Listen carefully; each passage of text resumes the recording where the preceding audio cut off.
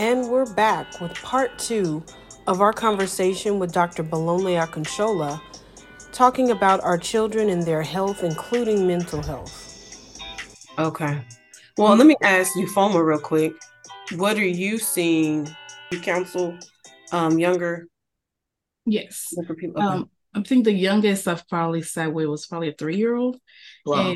And that comes across from more of like marital distress and how it impacts the kids, right? Mhm. And also, in the teenage, like you were mentioning, how the substance, when they're starting to experiment with it, and that curiosity can open up, a can that you have to navigate through that. So I'm curious as to like why the younger age group is not like the research or the stats isn't that high? Is it because more of like not being able to express or communicate what's really going on internally for them? And at a teenage age is where you're more vocal, like, okay, I'm feeling this, is what's going on. Like there's more language they can put around their experiences as opposed to when they're much younger, where we may just dismiss that as a, oh, it's just tummy ache, oh, you'll be fine, just look it off, oh, just drink water, like we dismiss that quickly. In the younger, again, it's my perspective. I'm just trying to understand, like Mhm. from your experience, as a physician, why there may be, less reported or less exposure to that less. I think that's a very good point that you raise. I mean, the fact that, they may not be able to express um their feelings as well. And that's definitely will be, a good point as to, maybe why, as opposed to teenagers who are able to better express themselves. So I definitely think that's probably one of the reasons. And then, and of course, masking symptoms and signs, and not being able to, like you rightly, accurately said, thinking, the fact that, he just had a bad day, he's moody because, I took his phone, as opposed to treating the main underlying issues. In terms of more specifics as to why, I'm not, I would think that for example, I would think, I mean, do you have 8, 10-year-olds who are experimenting with drugs based on their home settings? Possibly, but I would think it will be more common in older kids, as opposed to, like an 8-year-old or a 7-year-old. So maybe that's why we do see them though, don't get me wrong. I just don't think we see them as often as the older ones. And to further corroborate that, it is definitely the general assumption, which why we probably need to have more education, more awareness that these things also happen in the younger kids, is that when we do have this younger kids coming to the ED, we always have a hard time placing them. We always have a hard time establishing follow-up care, or if they Mhm. need like a short stay inpatient psychiatric stay for stabilization, we all always Yeah. we always have a hard time. If it's an 8-year, you're like, oh my God, this kid's going to be here for 3 days, Mhm. because you don't have facilities or enough facilities who take care of these younger kids. They're Capuchin. more structured and tailored towards the older kids. So, Mm. so definitely we need more education. We need more research, maybe. We need more awareness that these things happen, they cut across the board. Yeah. So to prevent from, like you said, when they get to you, it's usually has reared, and it's blown up, and now everybody can visibly see what's going on inside. Yep. Based on the patients that you've seen, what can parents do to avoid that? And you, Foam, we're gonna ping right off of you after Dr. Akinsola answers. What can we do to avoid them going to the ER and like getting to that point? Yeah. I mean, there's some things that, to answer that question specifically, some things that we have control over. There's some things that we don't have control over. So I'm going to start with the things that we have control over. And one of them would be promoting open communication. And Mm. this is almost like a parenting Yeah, tactic or parenting skill. yeah, it is.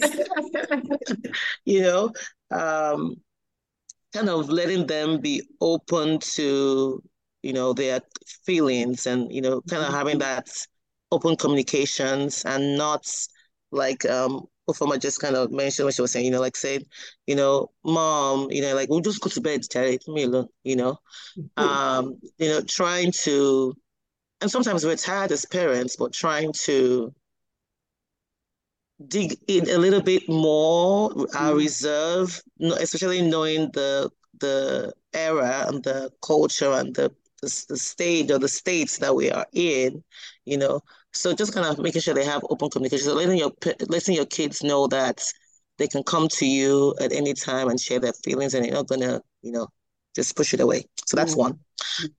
So I think that's the most important thing, kind of finding out about school, what happened today.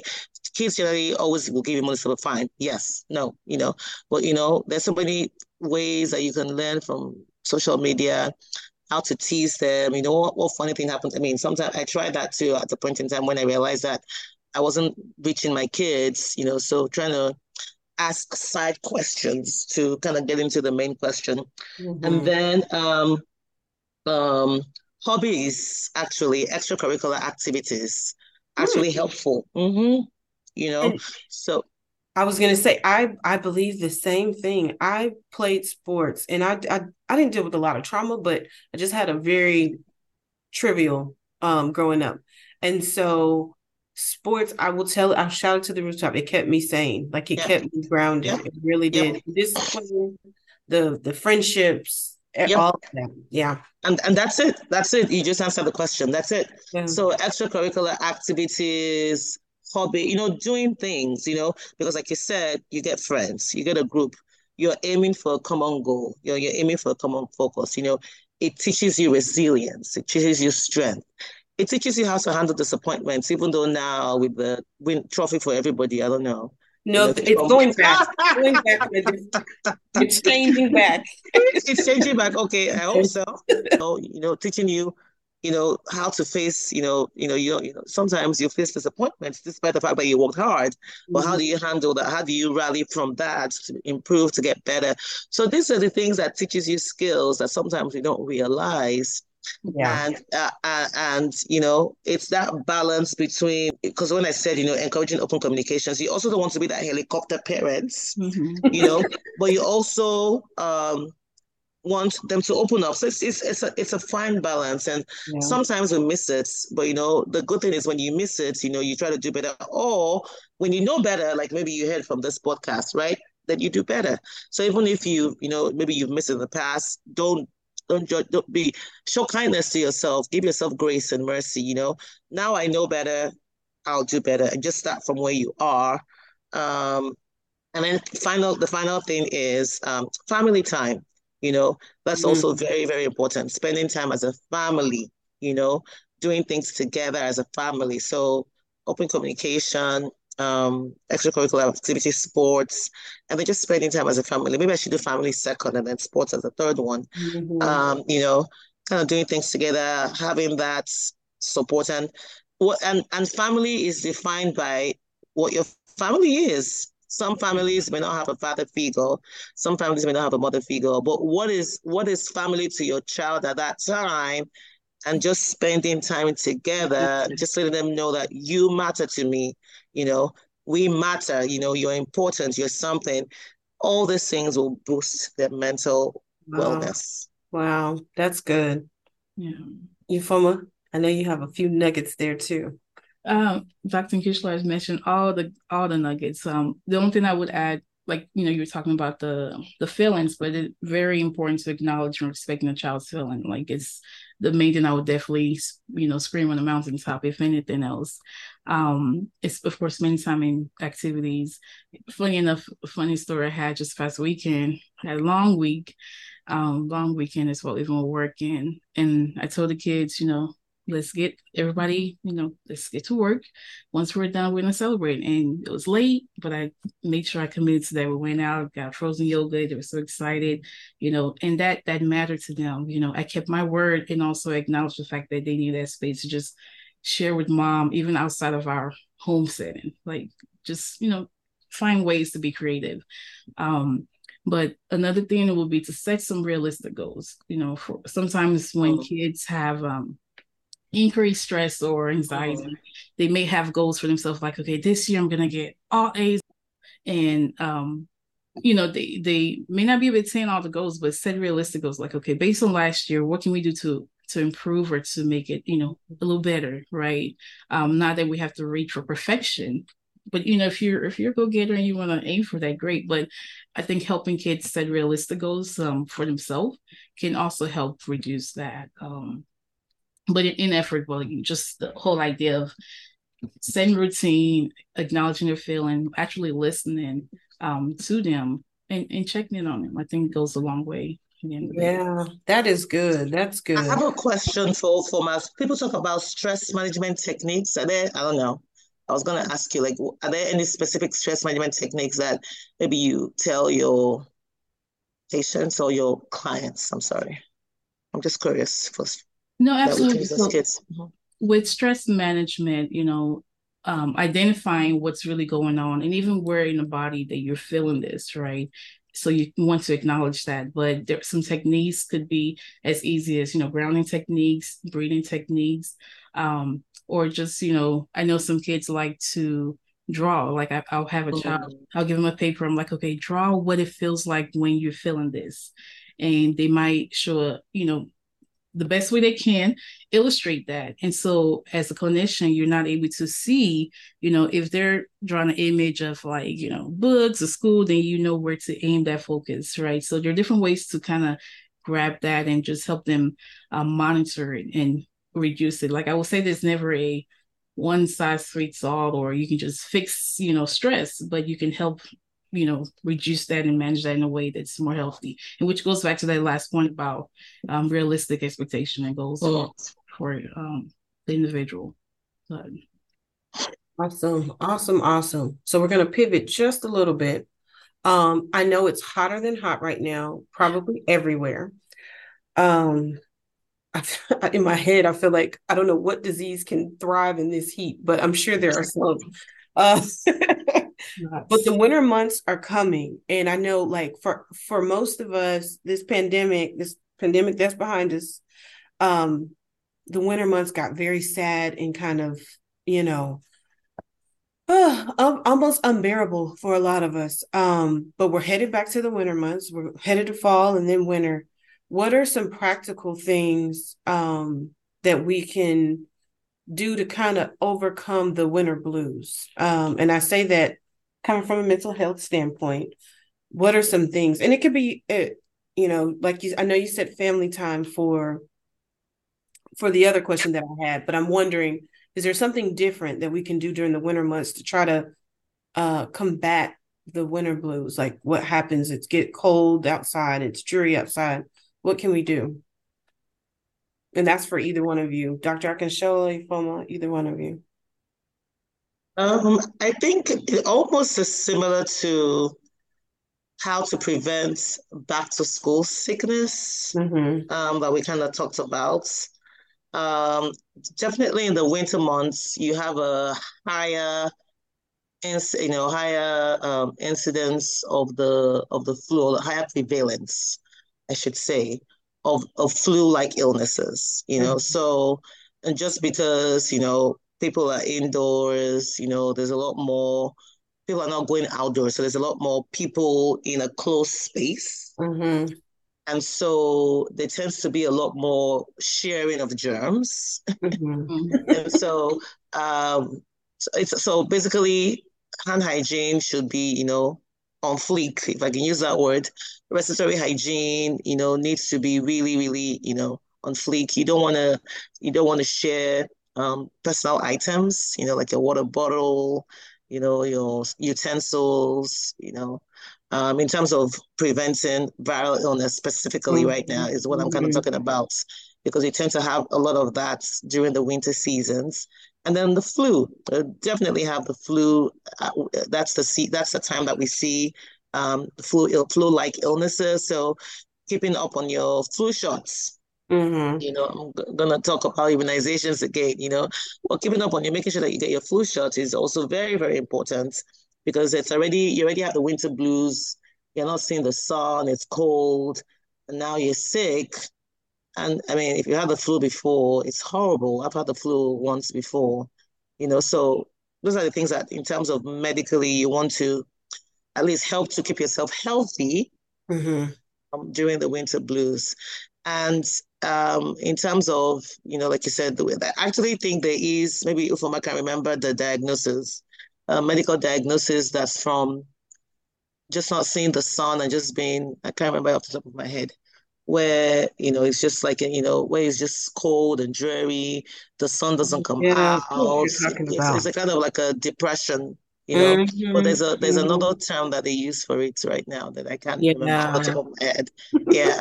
So just trying to do the things that, keep you active, trying to be engaged, be involved, in an activity, either for your child. I think there's some winter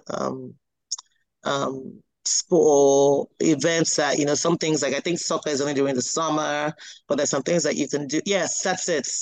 Seasonal affective disorder. I knew Fama would know it. That's it. That's exactly the diagnosis. So it's actually a diagnosis. So it is real, you know.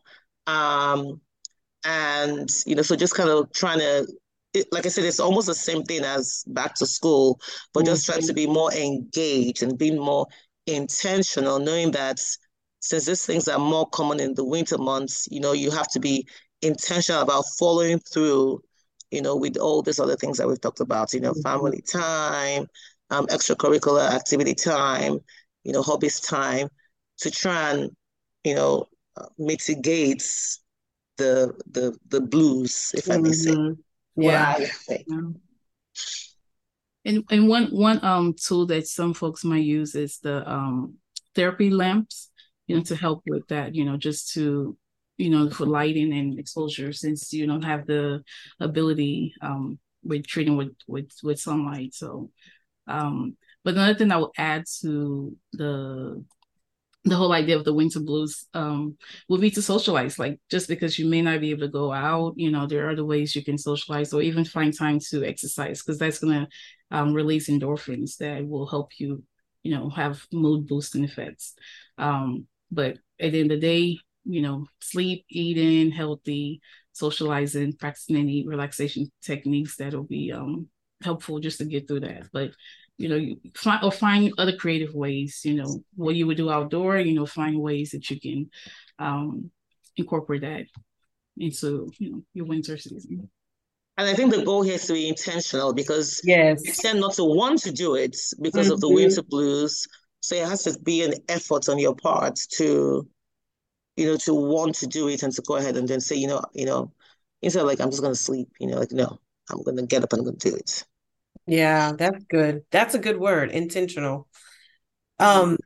So what I want to do real quick is kind of, we have done that. We've talked about so many different things, and maybe I can run through it since I feel like I'm the student here today. We want to give our parents 5 fast facts about our children and their mental health and their health in general. So let me see if I can run them back, because I mean, Dr. Akinsola gave us about 10, but we're gonna bring it. We're gonna bring it to 5. That's what you call overachieving. She's awesome. She's awesome. We're gonna definitely have her back with some patients, or not patients, but with people that she can talk to and help out. All right, so let me run through it. 1, for viral diseases, we need to make sure our children have great hand hygiene. Yes, hand hygiene. Also, we need to encourage them to sneeze, cough, or any other bodily fluids into their elbow.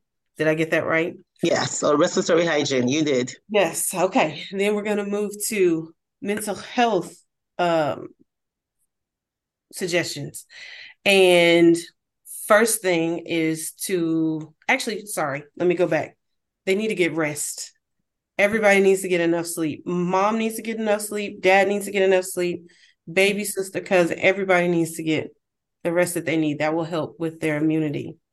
And then moving to mental health, we have 3. So we have 6 fast facts. 1, Dr. Akinsola said that we should. Oh, I've missed it. Okay, I'm gonna go to the next one. She said family time, that helps promote good mental health, and finding activities to do. what was the one before Open that? communication, that one. Open communication. There we Yeah. go. Our parents need to be open. Yeah. And I know you can't see us, but we're all women of color. Sometimes in our culture, open communication is not common. Yeah. True. Yes, mom, dad says it, and you don't need to say anything else. And I think if we can keep pushing that narrative, that open communication doesn't mean open disrespect. It just means open communication.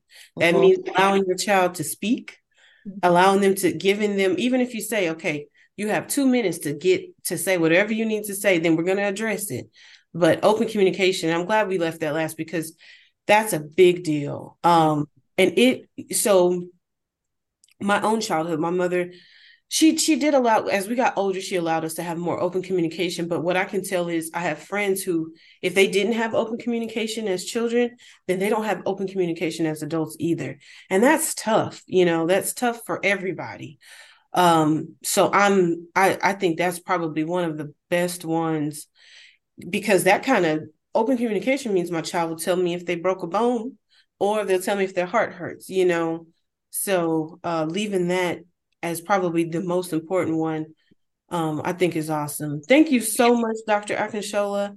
I appreciate your time with us. Now I know your husband has a pediatric center.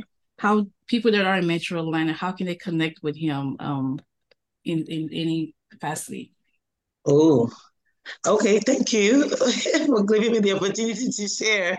Yeah. So, my husband, not me, because I work for Emory University, has a private pediatric practice, and it is awesome. They were actually just voted in top 10 in an Atlanta Parent magazine. His practice was voted top 10 as a pediatric practice to visit. Yeah. He was actually number 2, so out of the top 10 in the entire Atlanta. Parents are the ones who are voting for this. So that already tells you that it is a great practice. It's called Baybol Pediatrics, BAYBOL Pediatrics. And I'm trying to get you can go, if you do www.baybolpediatrics.com, it will give you the website, the contact number, how to make an appointment, how to call. And their motto is, exceptional care, ready, set, grow. And it's a wholeness, your physical, your emotional being. So, thank you for giving me the opportunity. I'm sure he will appreciate that plug in for his practice. So thank you for letting me do that in this Absolutely. podcast. I'm sure you can also find my social media and all that. Yes. I think I hear an interview coming into there too with maybe we can get Baybol. Yes, maybe definitely, because they do, because they do ADHD, learning disabilities and all that from how to catch it early on. So it's a great place. We got a plug and she got a plug. Thank you. Thank you. Well, we appreciate you guys. Like she said, go to Baybol Pediatrics. You can just type it in Google and you should be able to find all their social media and their website. Yes. Thank you so much. We'll see you guys next time. All righty. Thank you. Bye.